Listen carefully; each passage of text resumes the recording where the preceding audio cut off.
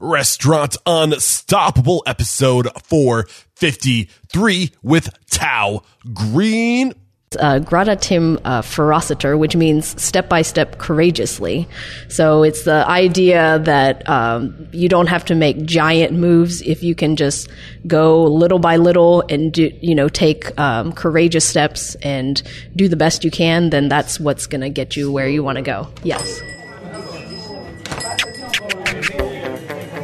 Are you ready for it factors, success stories, failures, and bombs of restaurant industry knowledge? Then, join Eric Cacciatore and today's incredible guest as they share what it takes to become unstoppable. Payroll and benefits are hard, especially when you're a small business. Gusto is making payroll, benefits, and HR easy for modern small businesses. You no longer have to be a big company to get great technology, great benefits, and great service to take care of your team. To help support Restaurant Unstoppable, Gusto is offering our listeners an exclusive limited time deal. Sign up today and you'll get 3 months free once you run your first payroll. Just go to gusto.com/unstoppable. 89% of guests research a restaurant online before dining out. Your website is your first impression.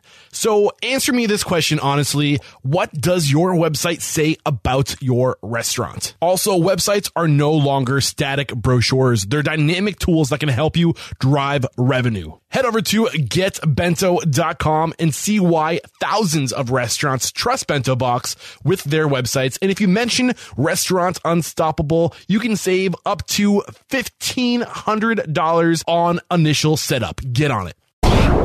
With excitement, allow me to introduce to you today's guest, Tao Green. Tao, are you feeling unstoppable? So today? Unstoppable. Yes. A quick shout out to Awita Michael for putting you on my radar. Yay. Also, I got to give a shout out to I don't know if I've done it enough since I've been in town. The guys over a Cup of Commonwealth have been so supportive, connecting me with people in this community. So quick shout outs to those two groups.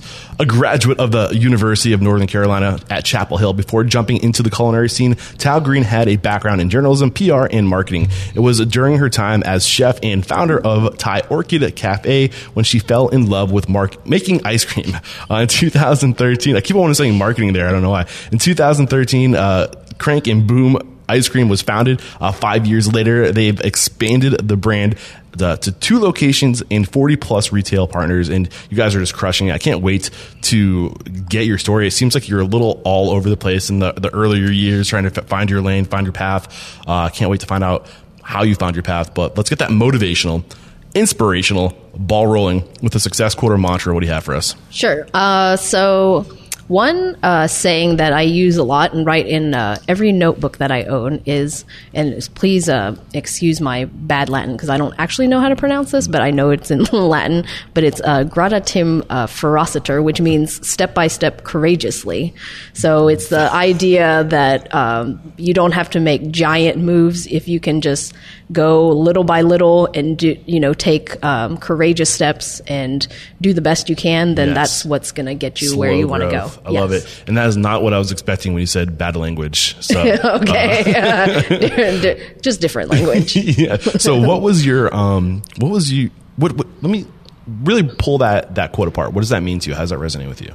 Well, for me, I think when, I am a natural perfectionist. I grew up in an environment where I had to make straight A's all the time, and not even straight A's were good enough. It had to be straight 100. So if I had a 98, I came home with a 98. The question was, what happened to the other 2 points? So I never made a B until I actually went to college, and so that was the environment that I grew, perfection was really the only option. So I think as I grew older and realized that that was not the case and that I could relieve a little bit of pressure off myself, and as long as I took little steps, I'd made the best choice that I could at the time with the knowledge that I had. Obviously, there were lots of mistakes and missteps, but in hindsight, I was like, well, that's what we knew. That's what I knew. We did the best we could. And if you are brave and courageous in the steps that you take, then that's all really you can ask for. Beautiful. Awesome way to get this thing started. So, I mean, you kind of took like a zigzagging path, not maybe zigzagging, but it looks like, you went to the University of North Carolina, Chapel Hill.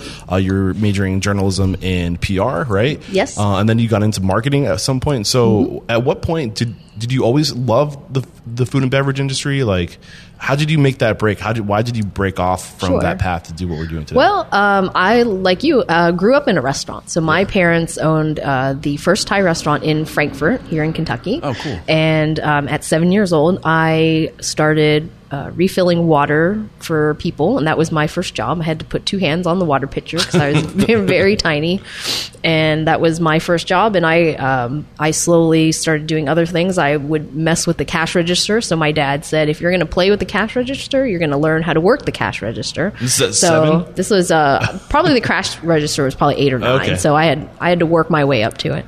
And he said, well, if you're going to do that, then might as well be useful. So I ran the cash register, and I got a lot of funny looks of people who would, give over their credit card to pay. And this was, we didn't have POS. It was just by hand, by calculator. And so I did a lot of math in my head and sales tax. And so, it was a great experience. So I've always been in food because we work so much in the restaurant as children. We were working there till I was 18, so 10 years of working in the restaurant. I swore that I'd never work in a restaurant again because I was burned out. I didn't want to be a part of it anymore. So, when I was in college, I took other jobs. I did office jobs. I babysat. I did pretty much everything besides being in a restaurant. But then I started cooking for my friends and realized it was a great way to build my circle of friends, and then other friends would invite other friends, and I thought this was really fun. And I was doing fundraisers for Habitat, so I was really involved in Habitat for Humanity in college. Organized some trips abroad, did a lot of fundraising. So I spent the time creating fundraisers with food. And so I kind of got that bug again, wanting to get back into food, even though I swore it off. Yeah. I was like, never again. I threw my apron away, as I stormed out the door. And then I realized that I was like, I really love event planning. I love that side of it. I love the chaos. I love kind of, directing this person to do this thing and that thing, and really kind of caught the bug again. And I knew kind of in my head by the time I left college that maybe someday I would open my own restaurant again. So I had that little inkling in my head as I was leaving. So eventually it happens. Like what made it finally happen? What was the kind of the thing that pushed you over to the dark side again? Yeah, well, I got a quote unquote real job after college, and did marketing here in Lexington for the chapter of Habitat for Humanity. So I was kind of following through with my love for Habitat and for service. And then I had an opportunity to go to India for a post. This was right after the giant tsunami in South Asia happened in 2004. In 2005, one of our community leaders he was organizing a trip to India to take 16 Kentuckians to rebuild a whole village that had been wiped out by the tsunami in South India. And he asked me to help do some marketing, and said, if you help me with the marketing, I will pay for your plane ticket. I said, you can sign me up. So I will do that. So instead of asking off, I actually just quit my job and was like, well, I'm just going to go to India. I feel like that's where my next path is. Yeah. Just something really drew me to that, and the excitement and adventure of not really having any strings tied anywhere, and just like going off to the other side of the world to do something helpful and useful was really attractive to me. So did some traveling abroad, doing volunteer work, and then came back and was like, well, I don't have any money, a place to live, or a job, so I should probably get a job.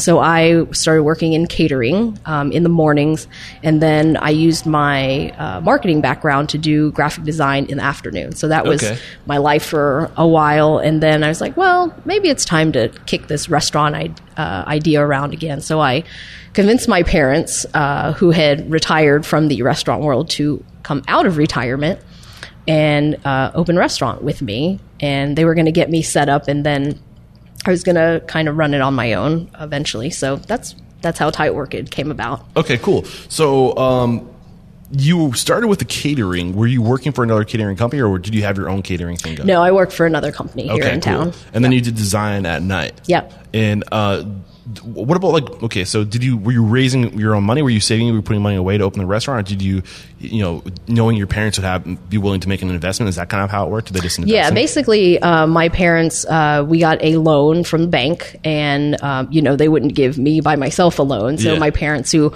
are well established, and they put their house up as collateral, and that's they just know when they're going to do something, they know they're going to make it work, and that's a whole lot of pressure for me to get my act together if I'm not going to lose their house for them. So that's how we kind of got the ball rolling. Okay, cool. Mm-hmm. So this is your first restaurant that you own, right? Right. So what was that like, being the person that's steering the ship? Or were your parents were they kind of a part of the day-to-day, or were you kind of solo on this? No, this was very much a whole family effort. So even though we had restaurant experience, and as a kid, you don't know the background of, having to turn your sales tax report in. I don't know any of that stuff. Yeah. Hiring people, I don't know any of that stuff. Like, I know how to work hard. Yeah. That was really all I brought, that was all I had to offer, really. So eventually you had to learn this stuff. So what was that process like? How did you learn it? Well, it was just... actually, by fate. So we got started, we thought, I was like, oh, we've done restaurants before. This should be all right. And we got our asses handed to us the opening day. Like, it was crazy.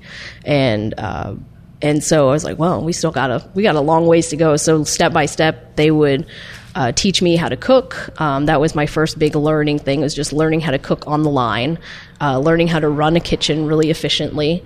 And then all the other stuff, they put me in charge of hiring people, doing all the paperwork, doing all the financials in the background. I was learning as we went. But really, let me think what time. It was a few months after we actually opened. My dad came down with a really serious illness. And so we actually had to close for a few months. So me and my mom were living in a hospital with him as he was recovering from his illness.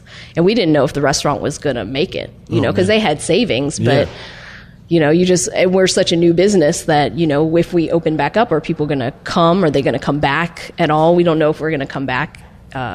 Even at that case, we had a few employees, but we just didn't know what was going to happen at that point. So you just never know what life is going to throw at you. Yeah. And so merely by necessity, I had leaned on them a lot for a lot of these things, but suddenly like, oh crap, well, I got to learn how to close, at night. Real what simple year was things. This was let me think. It was the beginning of, we opened in 2006. We opened in August of 2006. And then my dad got sick in the spring of 2007. Okay. So it was only a few months after we had opened. They kind of help you get everything moving. You're open, you're moving forward, and then this horrible situation happens, and this is kind of where you had to hit the ground running and figure it out on your own. So what were the biggest challenges that you faced trying to figure that out? Oh, I mean, well, a lot of it is just learning to be brave on your own, because I think at that point I was like, I'd never been at the restaurant by myself with people, and so I was like, I don't even know what that's like. And so the first time that happened, I was like,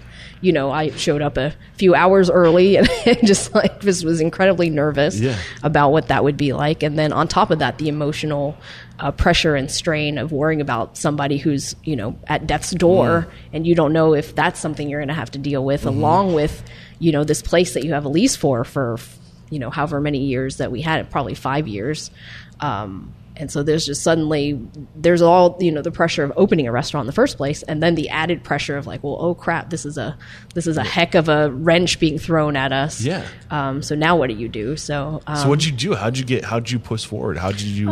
I think it was just, I'll go back to our, step by step courageously. Yeah. You just take it day by day, really try to support each other.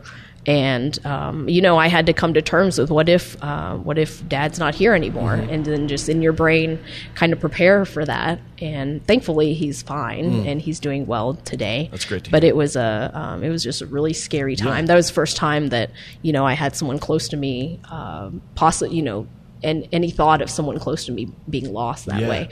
So, doing that, and on top of that, trying to figure out a restaurant, which is complicated in itself. Yeah. And even though I had worked in one, I knew how to work hard. That was easy for me.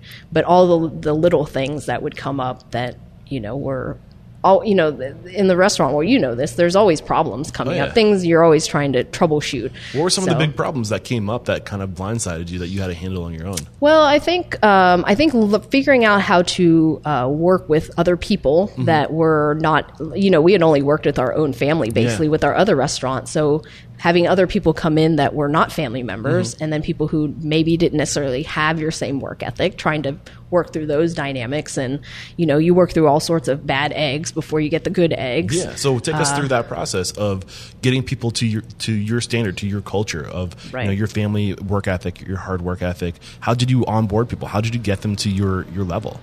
I think slowly over time, during the interview process, you're able to spot people that you feel like are going to be a good match. Yeah. But even still, when I would find someone, they'd be great. We might promote them to get a raise and maybe have a little bit of a position, and something goes loopy and they just go completely bonkers on you. I mean, there's so many unpredictables, but I think you just over time are able to spot the people that you are going to jive well with. And that's the biggest thing, is who are you going to get along with? Who can you communicate with? That was a big thing. Yeah. And, who are nice people. I mean, that's always been a thing for us. Like, we don't want any turkeys in there that are going to not be nice to other people. I was like, I want to go. Turkeys? Yeah. That's like my more censored word for the podcast. Okay, I like that. Can we cuss in this podcast? You can do whatever you want. Okay, so how else did you evolve as a restaurant owner over these years? Because you had the Thai restaurant until 2013, correct? So what were some of the other evolutionary moments for you as a business owner? Well, I think when my parents were pretty toasted after 5 years of being in the restaurant world, and they're helping me, extend it to 5 years, and they were pretty exhausted. So we were ready to take over the restaurant. So we bought the restaurant from them so they could retire. Who's we? Me and my husband. Okay. Mike Green. And we just thought, there's a few things that, now that we kind of have the full reins, we want to just do the marketing a little bit different. And I call it guerrilla marketing from day one, because we don't have a marketing budget. Everything is just, we bring people in because we have good food, and then we bring in people in because we have great service. And then we build connections and create a community of people. And that's basically how we try to get people to come to our place, and try to tell people our story. I had really great. This is where the PR background worked really well. Being able to connect with our local media, doing radio spots, doing TV spots, having sending specials to the newspaper. So just like really easy things that didn't cost a whole lot of money. So I want to spend some time here. What are things that we as restaurant owners, all of us, can do today to leverage, relationships and make those connections to connect with people, not just in our restaurant, but to reach out into the community and to leverage those abilities to kind of get out there more? Because that's what your background is like. So what can we all today start doing to leverage those channels of marketing that we usually don't? Sure. I think I think one of the biggest challenges for a lot of restaurant owners is, you just spend so much time at the restaurant and you're buried in everything that it's hard to get some breathing room to go do other things and to meet people and get involved in other things. My thing that I did was I got involved with the local chamber. So we got a Green Business Small Business Award, and I started to get to know the folks at the chamber and joined a leadership program. And part of it was, for my own personal leadership development, but also it was an easy way for me to find a group of people that I could just talk about ice cream and Thai food to. And that was kind of my way. That was the first way that I kind of got out of the restaurant. Because before, when when we were still working side by side with my parents, I was just in the kitchen for 16, 18 hours a day, and I didn't see the light of day. Yeah. I didn't really see very many people for really anything, and I have a fairly social personality, so getting out and just talking to people and meeting people was really part of who I was, and that's something that I needed to do, or I would just feel like I was locked away forever. So when you were getting out and you were trying to meet people, how are you processing who you should be talking to? How are you targeting the people you should be surrounding yourself with? I think really try to do it organically. I didn't have a target, you know, I want to go speak to women 25 to 30. I really just wanted to be around nice people that I feel like I could connect with as friends. And, you know, it's like ripples. You meet one person and then suddenly they become your advocate and say, oh, have you gone to that Thai place? I really like it. The owner's kind of nice. And then they talk to someone else, and maybe someone else comes in, and when you're at the restaurant all the time, they come in, they see you, and you wave at them and thank them for coming. And so it's kind of a slow process, but to me, it's much more organic and real versus putting a bunch of billboards up where maybe a whole bunch of people will see it and they'll come, but will they come back? That's sort of the big So big why question. is that approach of the slow, organic, and real, why is that more powerful than just trying to, you know, I guess, get yourself out there in front of anybody that will give you the time of day? Yeah, I think, I mean, you can look up restaurant statistics and stuff, but I think for the most part, you rely on your regulars. And really, to me, it's more fun having regulars, because why not be able to go and serve your friends versus a bunch of strangers all the time, which is also fine. Yeah. But if you're able to build it as like a community place where, you know, you come in and then someone else sees someone else that they see, and it just has good energy. And I think that's what I really like about the restaurant industry. So when you're saying PR, really all you're saying is you're just going out and you're finding people who are doing things in your community that resonate with you. You're surrounding yourself with them. You're giving yourself to them, maybe contributing to what they're working on, being a part of what their projects are. Right. And then over time, that when you give and you give, it will come back to you some way, somehow. Is that basically what was going on here? Yeah, I think so. I think, you know, if you get real spiritual about things, I really believe in karma. So I feel like if you put good things out, maybe you won't see it at all, or maybe you won't see it for 20 years, but it certainly doesn't hurt to just put as much good stuff out into the world as you can. So let's start talking about the evolution of Crank and Boom. So that kind of, you kind of just stumbled upon the world of making ice cream, right? It kind of just happened. So take us through what happened.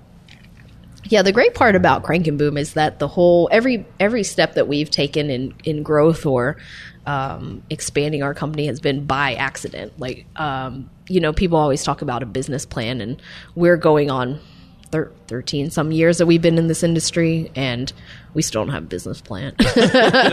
And really, if we had a business plan, by the time I got it done, because it would probably take me 6 months just to get it done, it probably would change. And so that's why I haven't put my nose to the grindstone to actually, you know, put one out. But you know, it all started just when we purchased the restaurant. I said, I think that would be fun to have coconut ice cream, which is, I equate it to in New York where all the hot dog stands are everywhere. In Thailand, there's all these coconut ice cream stands. So there's these little guys that bike around and have this little freezer. And basically how they serve you coconut ice cream is on a hot dog, literally a hot dog bun, and 3 little scoops with condensed milk over top and peanuts. It's really kind of the best thing ever. And I thought, well, I can't really find any here. And I thought that'd be kind of a fun thing to do, just to see if I can make it, because I never made ice cream before. So I bought a 2-quart Cuisinart off of Amazon and watched some YouTube videos on how to actually use it, and found a recipe online and thought, I was like, well, we'll just give it a try. And 2 quarts later, the batch came out, and I was like, oh, this is amazing. Even the first try, I was like, I was like, this is really fun. And so we would sell coconut ice cream just as the dessert option for quite a while. And then I thought, I was like, what if it'd be kind of fun to make other flavors? And so the second flavor we made... So how long did it take you from going from one flavor to 2 flavors? I would say it was probably several months. Okay. I just didn't think of it. You know, I just thought like, oh, okay, well, I have to make, like everything else, I have to cut the chicken, and well, I have to make coconut ice cream. It just wasn't really a thing. And then people started really saying it was really good. I said, oh, thanks. That's wonderful. Okay, and clues are so and then that year, our organic farm that we were sourcing a lot of our vegetables for the restaurant, they had a huge supply of sweet potatoes. And so they said, you know, they had a mountain-sized pile of sweet potatoes at the farm. They said, please take all the sweet potatoes. So we brought a bunch of sweet potatoes back, and I made sweet potato pie ice cream. So it was sweet potato ice cream with candied pecans. It was really simple, but I thought, that's fun. And so we put that out there. I was like, that's kind of weird. And people took to it. And so I got the bug to try to make other flavors. And that same farm had strawberries really early that year. And we made the best strawberry ice cream I've ever had in my whole life. And I've never been able to replicate it because those organic strawberries were available in April, which just doesn't happen anymore. So I've never been able to replicate it because of those strawberries, but I still have fantasies about it. I'm like, man, if I could have that strawberry ice cream again, that would be amazing. And so I would just try all these different flavors and maybe built up to, I don't know, 5 or 6 flavors that we'd put in the freezer. Yeah, and you were also sourcing from local organic dairy farms too, right? Or at that point, no, just I was basically just getting milk and cream from a supplier. Okay. The same milk and cream you would get at the grocery store. Okay, cool. But I was starting to get to the point where I was actually getting it from a dairy supplier versus just buying it at Kroger or something. Did that change the quality? Did you notice a change at that I didn't notice any change at that point. But again, if you go to ice cream in the grocery store, it isn't quite as clean tasting to me. But when you start with just plain cream, and then just add the really fresh ingredients, it just has this very clean taste to it, and that's what I really liked about it. Cool. So even though it wasn't anything fancy on the dairy side, just because it was fresh milk, fresh cream without a bunch of additives in there, it was a good start for what we were doing. Okay, so at what point did you say, like, we really have something here, and maybe we should lean into this and make this into what we do? Yeah, so I would say probably 6 months, I had built up to maybe 6 or 8 flavors, and I would post it on Facebook, and at the time we just had Facebook for social media. And I thought, well, all the ice cream posts are getting way more likes than the Thai food posts. This is 2008, right? This 2009?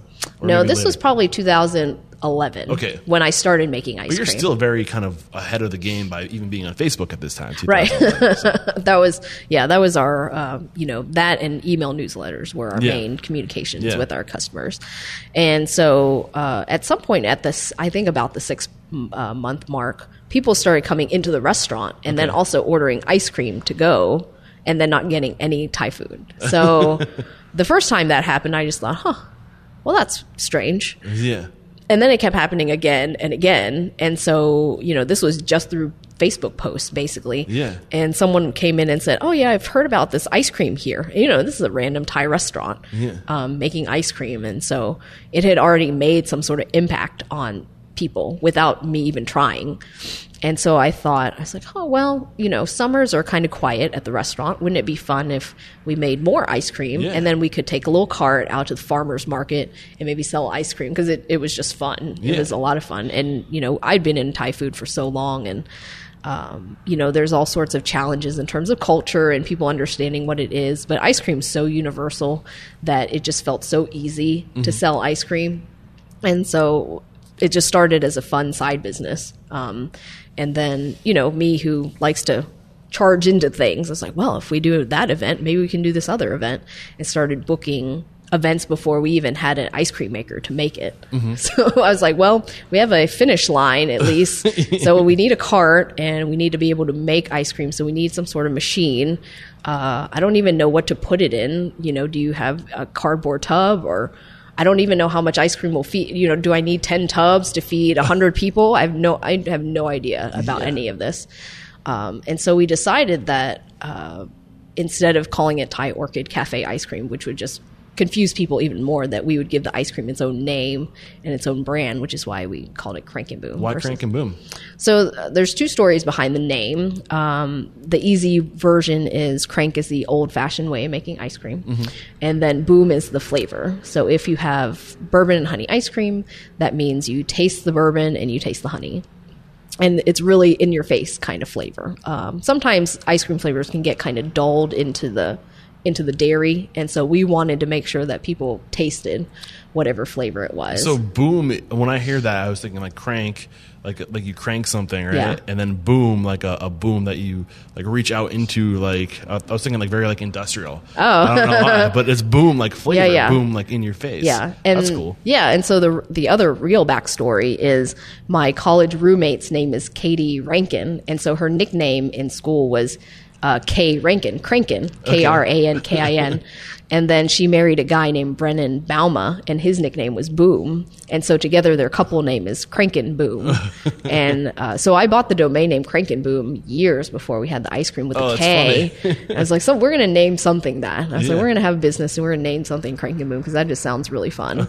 And then ice cream just really was a great fit. So we picked that name for it and just changed the K to a C. So like just reflecting back, I love how like you just listened to the market, you did something, you tried something, you also followed your passion, and it just, I mean, when we can get that 1-2 punch of like leaning into our passion, doing what we love, and people love it too. Yeah. And then that's like all these like little hits, like these hints, these like little trails are like breadcrumb, right? Like success leaves hints in a trail, and you just like paid attention to that and you just started leaning into it, which is just great. And you scaled, like you didn't go, okay, like let's open an ice cream place tomorrow. Like let's start with the farmers markets. Let's continue to grow the brand and grow the following.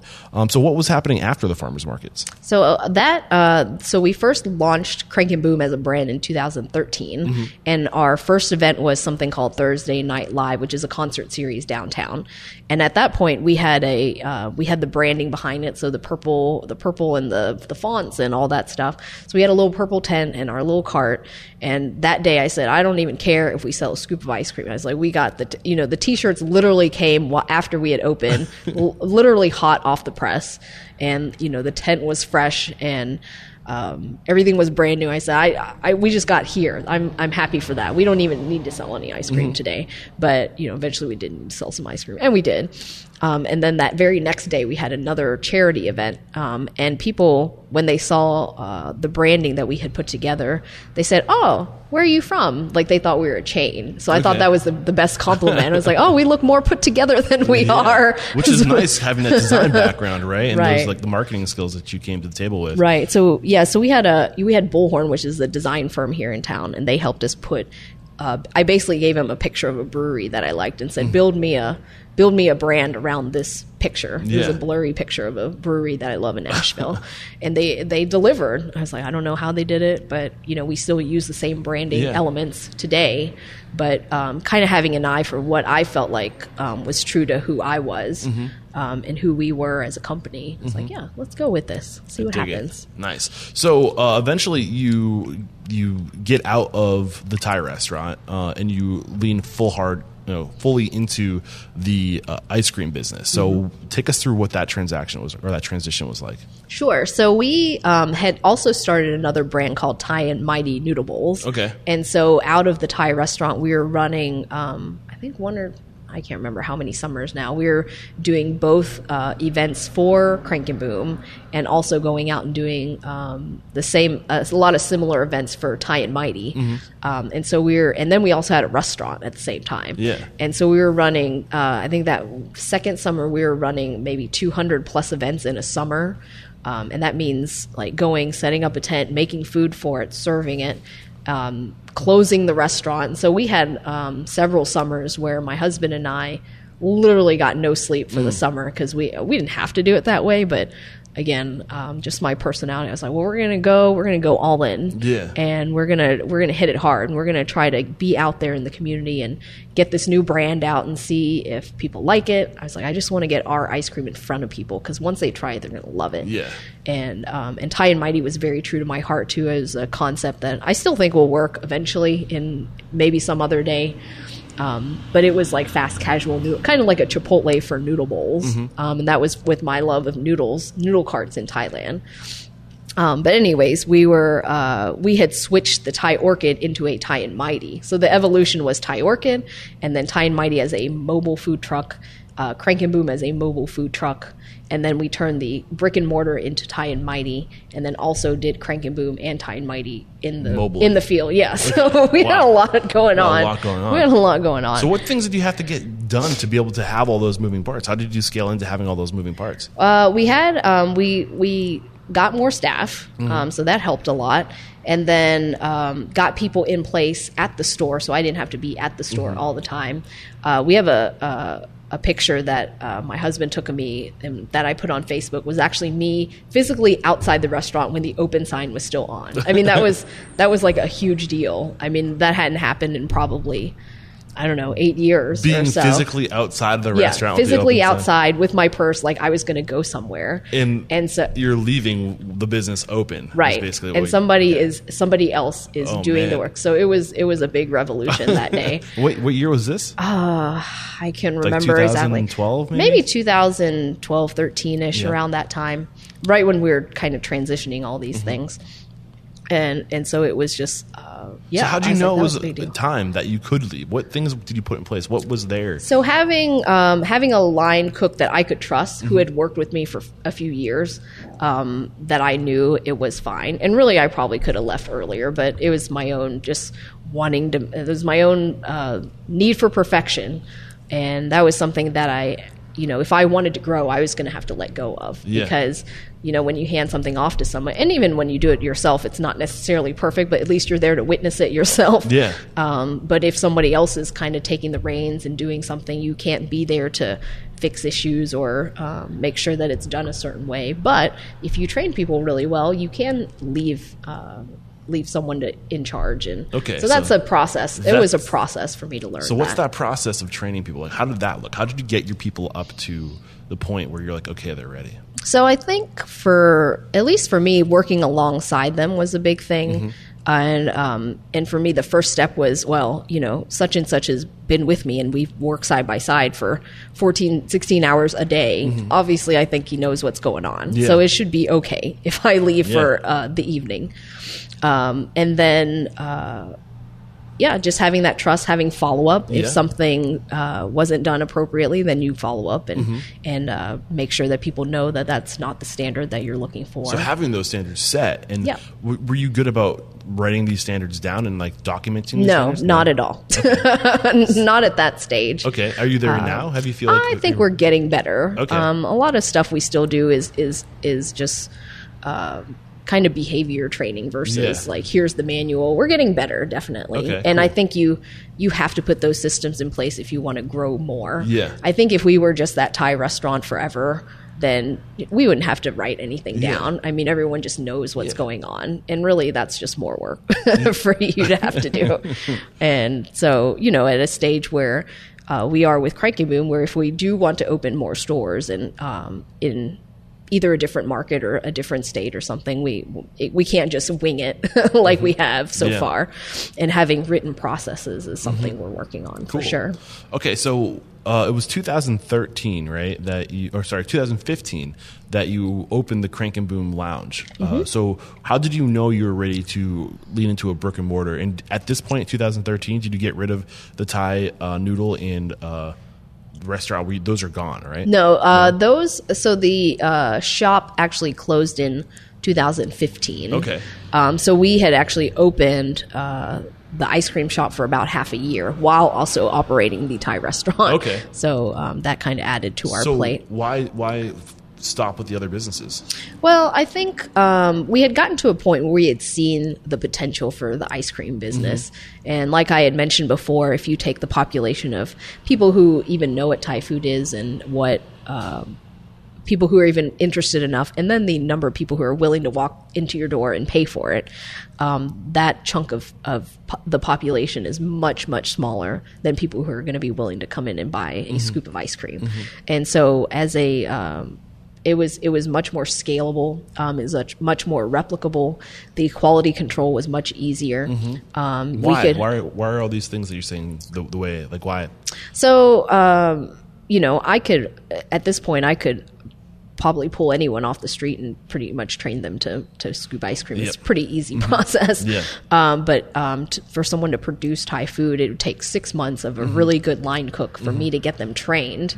And then you never know if they're going to stay or I've invested all this time.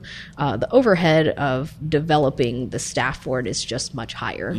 And like I said, the population that you're working towards is just much smaller. And so the marketing side of it, there's just a lot more work on the marketing side just to get people to remember that you exist. And then you're talking about Thai food. I'm talking about Thai food. And then but with ice cream, I mean, it just kind of markets itself. People just know what it is and they know what's unique about you. That's kind of the piece what we do on the marketing side. Yeah. It's like what's different about our ice cream. But we hear all the time on the show talking to people, it's do one thing really well.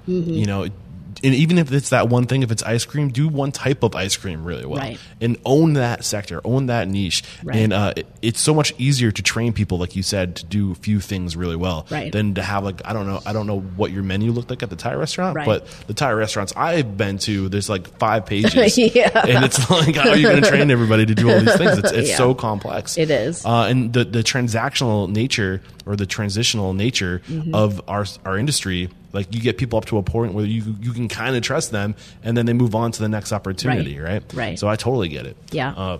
Beautiful. Okay, so 2015, you open Crank and Boom Lounge. You drop the other appendages that you have going Right. on, and you just Right. lean full into Crank and Boom. Talk to us Right. about leaning full in, and how you've evolved from this point where you're now a brick and mortar. This is 3 Right. years ago. Yeah, we I would say closing that Thai restaurant was probably definitely by far the hardest thing that I've done in my career. What was so hard about and it? I think it was because, there's so much history because we had a Thai restaurant when I was growing up.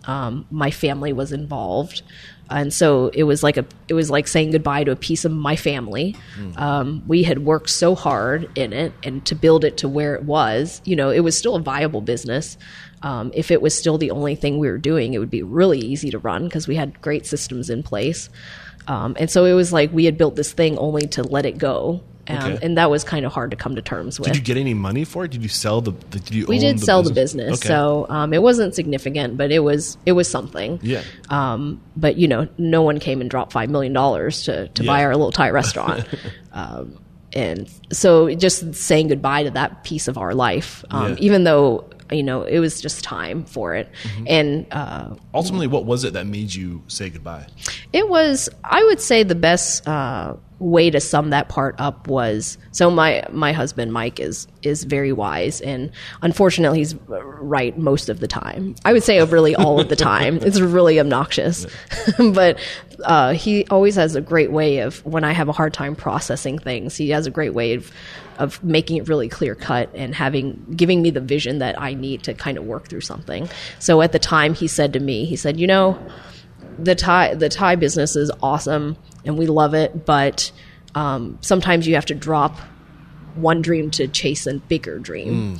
And for us, we saw the potential of Crank and Boom. If we could take it nationwide, maybe it could go to Thailand someday. But the Thai restaurant was never going to make the ceiling for opportunity was not high enough for the dreams that we had, and we just had so much positive energy with the ice cream. You go out and people are happy. Almost nobody complains about anything. And then when you're in the restaurant industry, people seem to complain about everything. And so going from that dynamic to this happy place in the food industry where we don't have to work on Valentine's Day and we don't have to work on New Year's Eve. Today Valentine's Day? No, tomorrow. You're working right now. I know, but all these things was like, oh, we could have a normal life. I was like, we could, we don't have to work every evening. We don't have to work 100 hours a week just to make it. Yeah. All these things were, on paper, it was a no-brainer, but emotionally I was still attached to the old business because it was what we had built. It had so much history. And it was hard to say goodbye. So that was really tough. Yeah. So all great, valid points. I bet your quality of life now is far better than it was then too. Oh my gosh, yes. So how have you scaled Crank and Boom since 2015 to moving into your first brick and mortar, which is actually where we're sitting right now? Yeah. Which is a beautiful space. By the way. Thank you. So we opened the restaurant here, and that really formed again from listening to customers. So we were out doing all these mobile events. One day, somebody called from the Holly Hill Inn, Weeda's restaurant, and said, we have a bride who wants you at their wedding. And I thought at the time, I was like, I don't do weddings. I was like, I don't know. So I gave her some ridiculous price on what it would take for us to come and do a wedding. And they were like, okay, that's fine. I said, we are now doing weddings. Okay. People will pay stupid money for weddings. I was like, holy cow. I was like, that's a huge opportunity for us to expand and to be part of someone's special day. That's pretty incredible. It was probably because I was tired and grouchy at the time. And I was like, I don't do that. But, those first few summers, we just pounded the pavement and really got out there in the community and really just wanted people to try our stuff. Wait, so I'm confused. So I'm sorry, there's a lot. Yeah, right? There's a lot. Yeah. So I'm talking from 2015. Oh, gotcha. When you moved here, you've expanded to another location, right? So how did that come about? Right. Sorry, I was backtracking. I was trying to explain why we opened the brick and mortar was because people, while we were out in the community, they were saying, where's your shop? And we would say, Gotcha. It's this, we have this Thai restaurant, and their eyes would glaze over like, I don't really understand what you're telling me. And so Are you a Thai restaurant? I know. This is like, is it Thai ice cream? I said, well, a Thai person makes it, so maybe technically it's Thai ice cream. But, and so eventually people shifted from saying, where's your shop to you should open a shop. Okay, and at the time, sorry, I didn't mean to backtrack. And so I appreciate it. It makes sense now. There's a lot going. It's a big jumbled mess. I can't even keep up with it. And so getting, listening to people basically, and they're saying, we really want a shop. And I thought, it would be really great if people had a home base instead of just floating around to different events or trying to find us somewhere. They could go somewhere and just know that the ice cream was there all the time. Because we were also getting into different retail locations and like grocery stores and things too. So it was just too long a conversation. We could just say, here, go to our shop. Yeah. And that made it a lot easier. Cool. Yep. So you now have the second location, and from what I understand, I've been in the community. The Fitz at what's the Fritz Farm. Fritz Farm. Yeah, Summit at Fritz Farm. Okay, so how did you get that opportunity? How did that come to you? So soon after we opened, actually, I think before we might have opened the shop, the folks that were developing that place, Bayer Properties out of Alabama, they had approached us and said, we want you to open a shop in our fabulous new shopping center. And I said, I don't really want to open a shopping center, and said no. And eventually they kept coming back and saying, we really want to talk to you. Some things have changed. We really think it'd be a great fit. And I kept saying no. I was like, I don't really want to go to a shopping center. But then they started developing the idea for a barn, the barn food hall, and said, well, it's going to be this place that's going to be kind of like a food court, but it's going to be all local people. And here are your neighbors who are going to be involved. And Weta was involved. And I was like, well, if Weta's going to do it, well, maybe I should do it. Because, I love her so much and admire everything she does. So if I could go and be neighbors with her, I was going to go do it. Yeah. So eventually they convinced us and said, there's this great project that we're going to get all these local folks in. It's going to be unique. It's going to be the only food hall in Kentucky. Well, it's the first food hall in Kentucky. And you'll get to be a part of something really cool. And I said, okay, we'll give it a shot. And it also was an experiment for us because we're, the lounge that we opened in 2015 it's in this industrial area. When we started, there was no parking lot. It was just gravel. There's still no lights in the parking lot. It's kind of a up and coming, developing area. So it's not really shiny or polished or anything like that. Well, that's why we loved it. We thought it was appropriate for what we were trying to do. And we love our neighbors here. And we thought, well, what would a Craig and Boom look like in a different sort of setting in this brand new development? Is it something people would still feel is approachable? Would we be able to carry over the brand of this kind of industrial feel over to something that's brand new and shiny? It was kind of that was kind of the thought process behind opening that second shop. Okay, so the other cool thing that just came into my mind, this is that area, that development draws a lot of people. So you're also getting that exposure that you probably wouldn't get otherwise of people discovering your brand. Have you found that to be true? Yeah. I think I wasn't sure how people would react if they thought we were, just abandoning our roots or something, or I had no idea how people would react. But really, most people that when we started saying that we were going to open that second shop was that, oh, good, you're on my side of town now. Yeah. So instead of, folks who are out on the south side who don't feel like coming into town, they have another spot that will save them a good 20, 30 minutes of driving. And so the feedback was really, really positive. Cool. All right. Anything we haven't touched on up to this point before we take a break to thank our sponsors? Like anything that is near and dear to your heart, like a conversation, something that you were hoping we would talk about? Now's the time. I don't think so. I think just trying to make sense of all that mess that happened between 2010 and now. So just trying to decipher it all. Okay, well, we're going to take a quick break to thank our sponsors, and we'll be right back. All right, guys, it's time to get real and answer this question honestly. Does the quality of your website match the quality of your restaurant? If the answer is no, you need to do something about it, because 89% of your guests will go to your website before going to your restaurant. So you've got to make sure you're bringing it to all aspects of your business. And this is where Bento Box comes in. Not only will Bento Box help you deliver your brand and your story online, but it will help you leverage the full potential of the internet, because websites are no longer static brochures. They're dynamic tools that help you drive revenue. With Bento Box, easily update menus, promote events, share press, sell gift cards, take catering orders, and book private events, plus way more directly from your website. Find out why Bento Box is trusted by thousands of restaurants around the world, including past and future guests like Suvla, Pizza Emily, 11 Madison Park, The Meatball Shop, and more. Head to getbento.com and make sure you mention Restaurants Unstoppable to get up to $1,500 off your initial setup.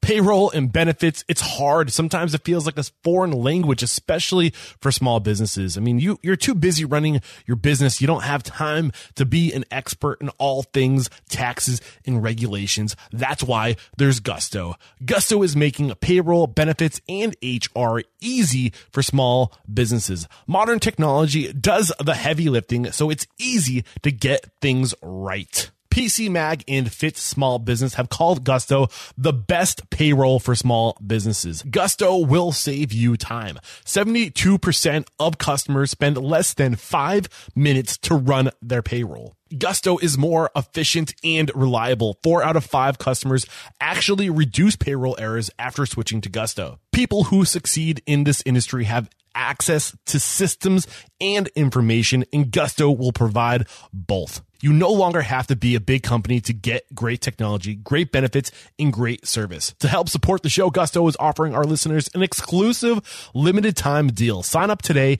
and get 3 months free once you run your first payroll. Just go to gusto.com/unstoppable. GUSTO.com/unstoppable. All right, we're back, and the first question I have for you is, what is your it factor, a habit, a trait, a characteristic you believe most contributes to your success? I would say being open-minded. Yeah. That doesn't come up often. So why? How has being open-minded served you? I think not having a set plan, saying, in 10 years we will do this, this, this, and this. I think being open to the universe, to what it will present to us, opportunities. I could have never dreamed, even this dream, where we're at now. Yeah. If I had tried to make a plan and stuck to it, we would never get here. So I think having breathing room and having space where you welcome whatever comes about, whether it's opportunities or people you meet or anything like that, I think staying open. Yeah, that's really interesting, because I feel like there's a lot to be said about having a plan and, work your plan, plan your work, work your plan, that saying. I'm not much of a planner, but I get the value of it. Like, I could be better at planning, but at the same time, I think there's a lot of value in just not focusing on where you want to be, maybe having like a general vision of what you want to become, who you want to become, what your values are, and like what you want to grow into generally. But how you get there, there's so many different roads, there's so many different paths you can take. And if you just take that energy and you focus on doing what you do really well, ice cream for you, or for me, like connecting and sharing stories, if I could just do that really well, the universe will provide the road, the path will show itself. What do you think about that? I think that's absolutely right. And then also, if you go down a path and the opportunities don't come, maybe you should get on a different path too. So for sure. Cool. What is your biggest weakness? I would say I'm really impatient. I like to hit the ground really hard. I have that expectation for other people too, and sometimes I'll text my team at 11 o'clock at night. I'm like, maybe I shouldn't do that because no one's going to answer me. So just trying to have a little more space for patience and understand that same thing, step by step, courageously. Try to be okay with little steps and not feel like you have to hit a home run all the time. Awesome. And what is one question you ask or thing you look for during the interview process? I look for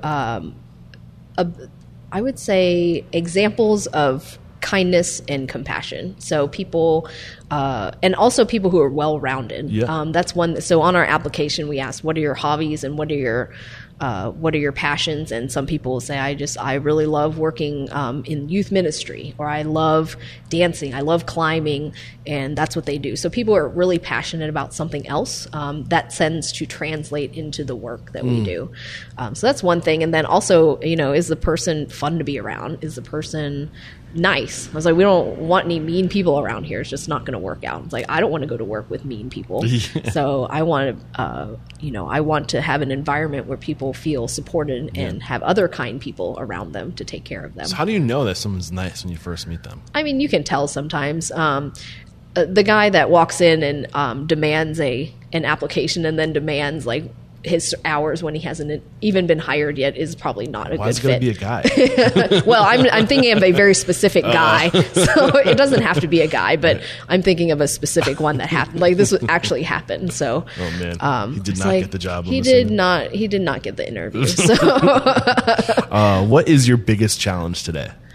I would say time. I just had a baby last fall, so thank you. So he's 5 months tomorrow, and I love spending time with him. And so I wouldn't even say balance, because I feel like balance is good, but sometimes I definitely wish there were just more hours in the day so I could live my work dream while also living my family dream. But it's been able to live cohesively together.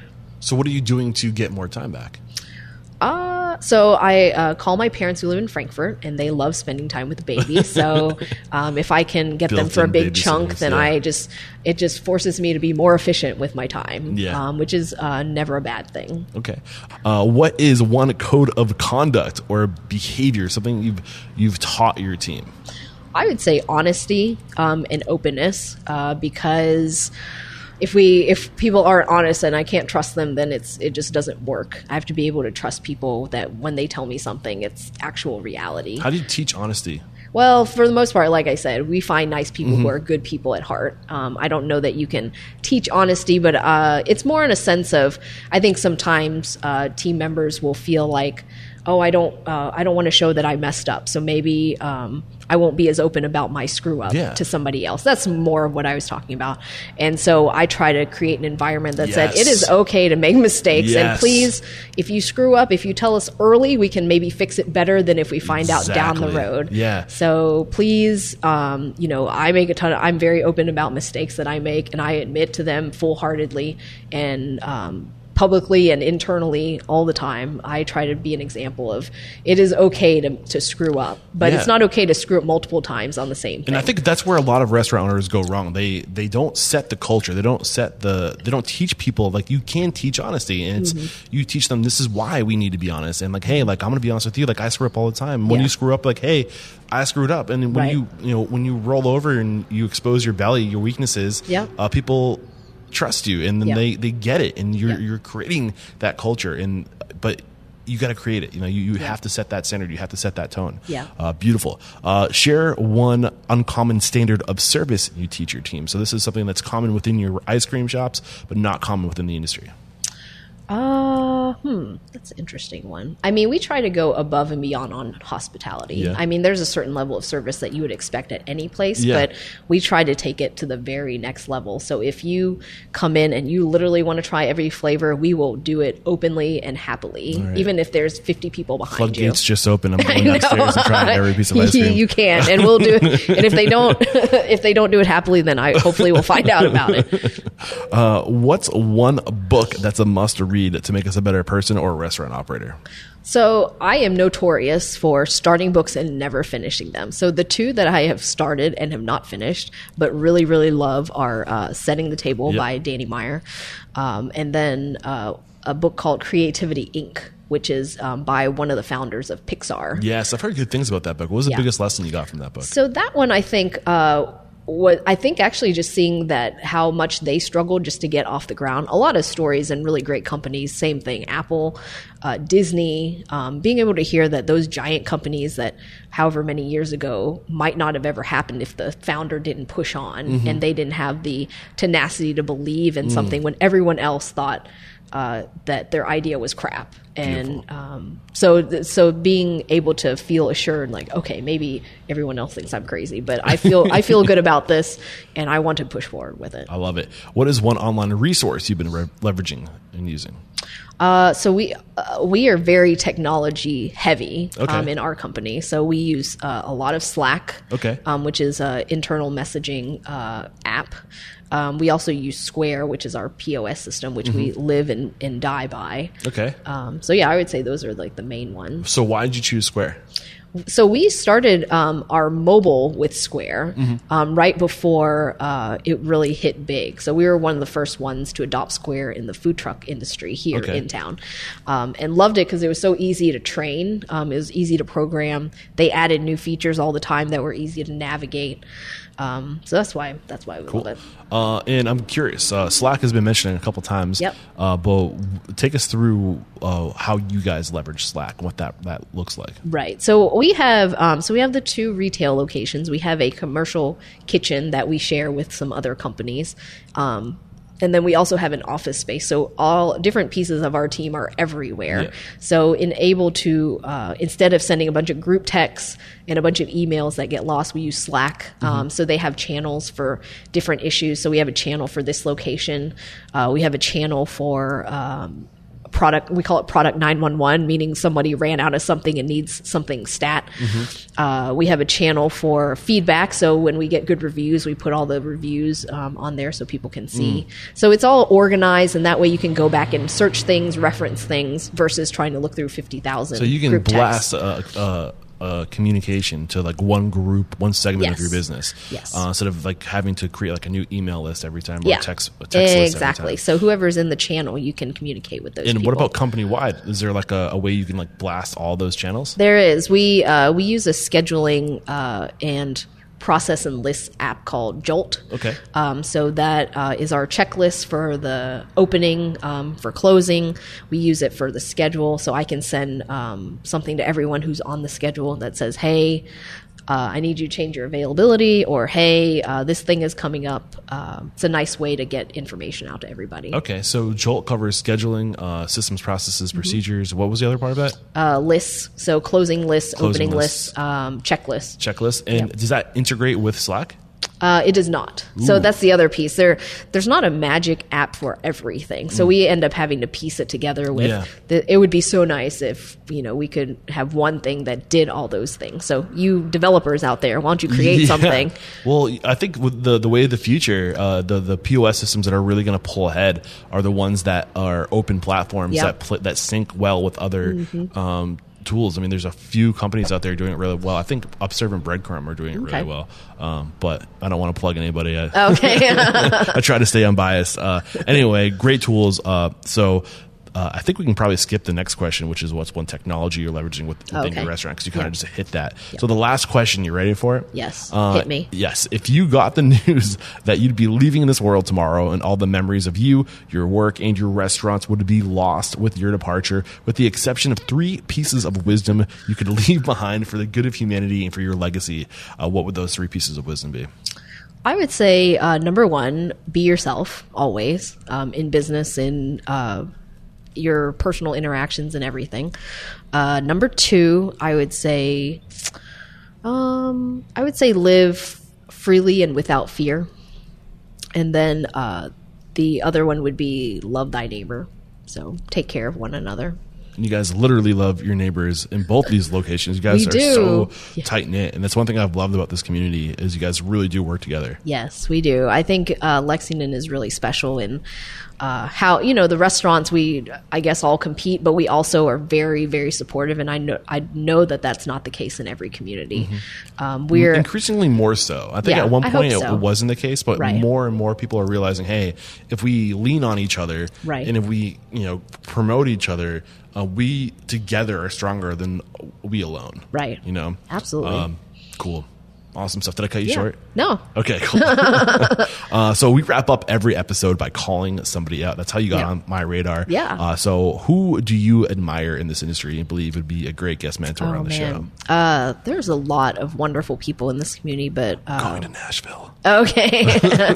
I don't know anyone in Nashville, but if you come back to Lexington, I would recommend hitting up Sunrise Bakery with Steve and Christy Matherly. Okay. They have been around with that bakery for a long time, and people go on Saturday morning. They call it our church. We go to the bakery and see our friends and get some goodies, and they are the most warm and community-minded folks, and super nice and hilarious. And they like dancing too, nice. So that's helpful. That's always a plus. Sunrise Bakery, look at them coming after you. And let the folks at home know if you want to maybe ask a question about one of the tools you're leveraging, or we have a question about your story, or maybe we want to come join your team and work under your culture. What's the best way to connect? The best way is our website is crankandboom.com.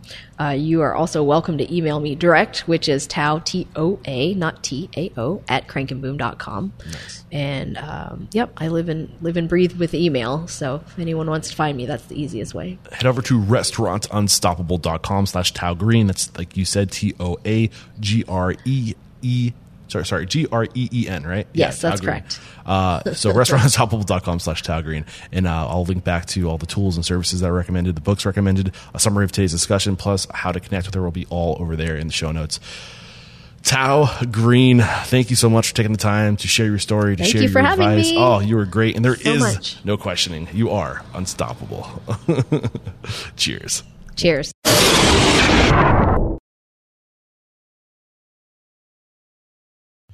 Well, there you go. Another episode wrapped up here at Restaurant Unstoppable. Tao Green, crushing it, dropping bombs of knowledge. I love this. I think some of the great advice we got from this conversation, I think it came from her public relations background, and that is just get out there, be a part of your community, find brands that you love that are doing great things that align with your values, and tie yourself to those brands and partner with those brands. And get that brand alignment and just be a part of your community. Like she says, just get out there, right? And then also, the whole way that Crank and Boom was found, like she was just, experimenting in her kitchen, and she was leaning into her creativity, and she came across ice cream, and then she realized that people were coming in just for the ice cream, and she's like, that's a hint. That means you're onto something. So she slowly started to lean into that. And slowly scaled it over time, and it kind of like a seesaw. It eventually took over. And I love the advice that she had that sometimes you have to give up on one dream to pursue a bigger dream, a dream that you can create more impact with. Great stuff there.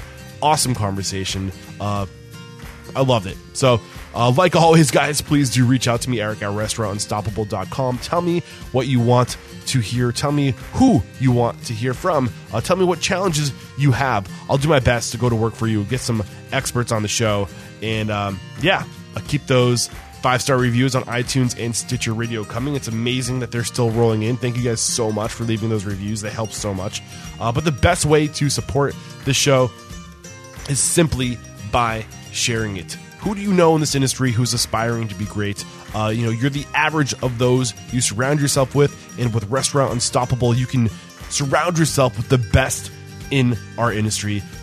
Find out how they think, find out what they do in their industry, find out how they got to where they are today, and share this resource with as many people as you can, so all ships will rise with the tide, like they say.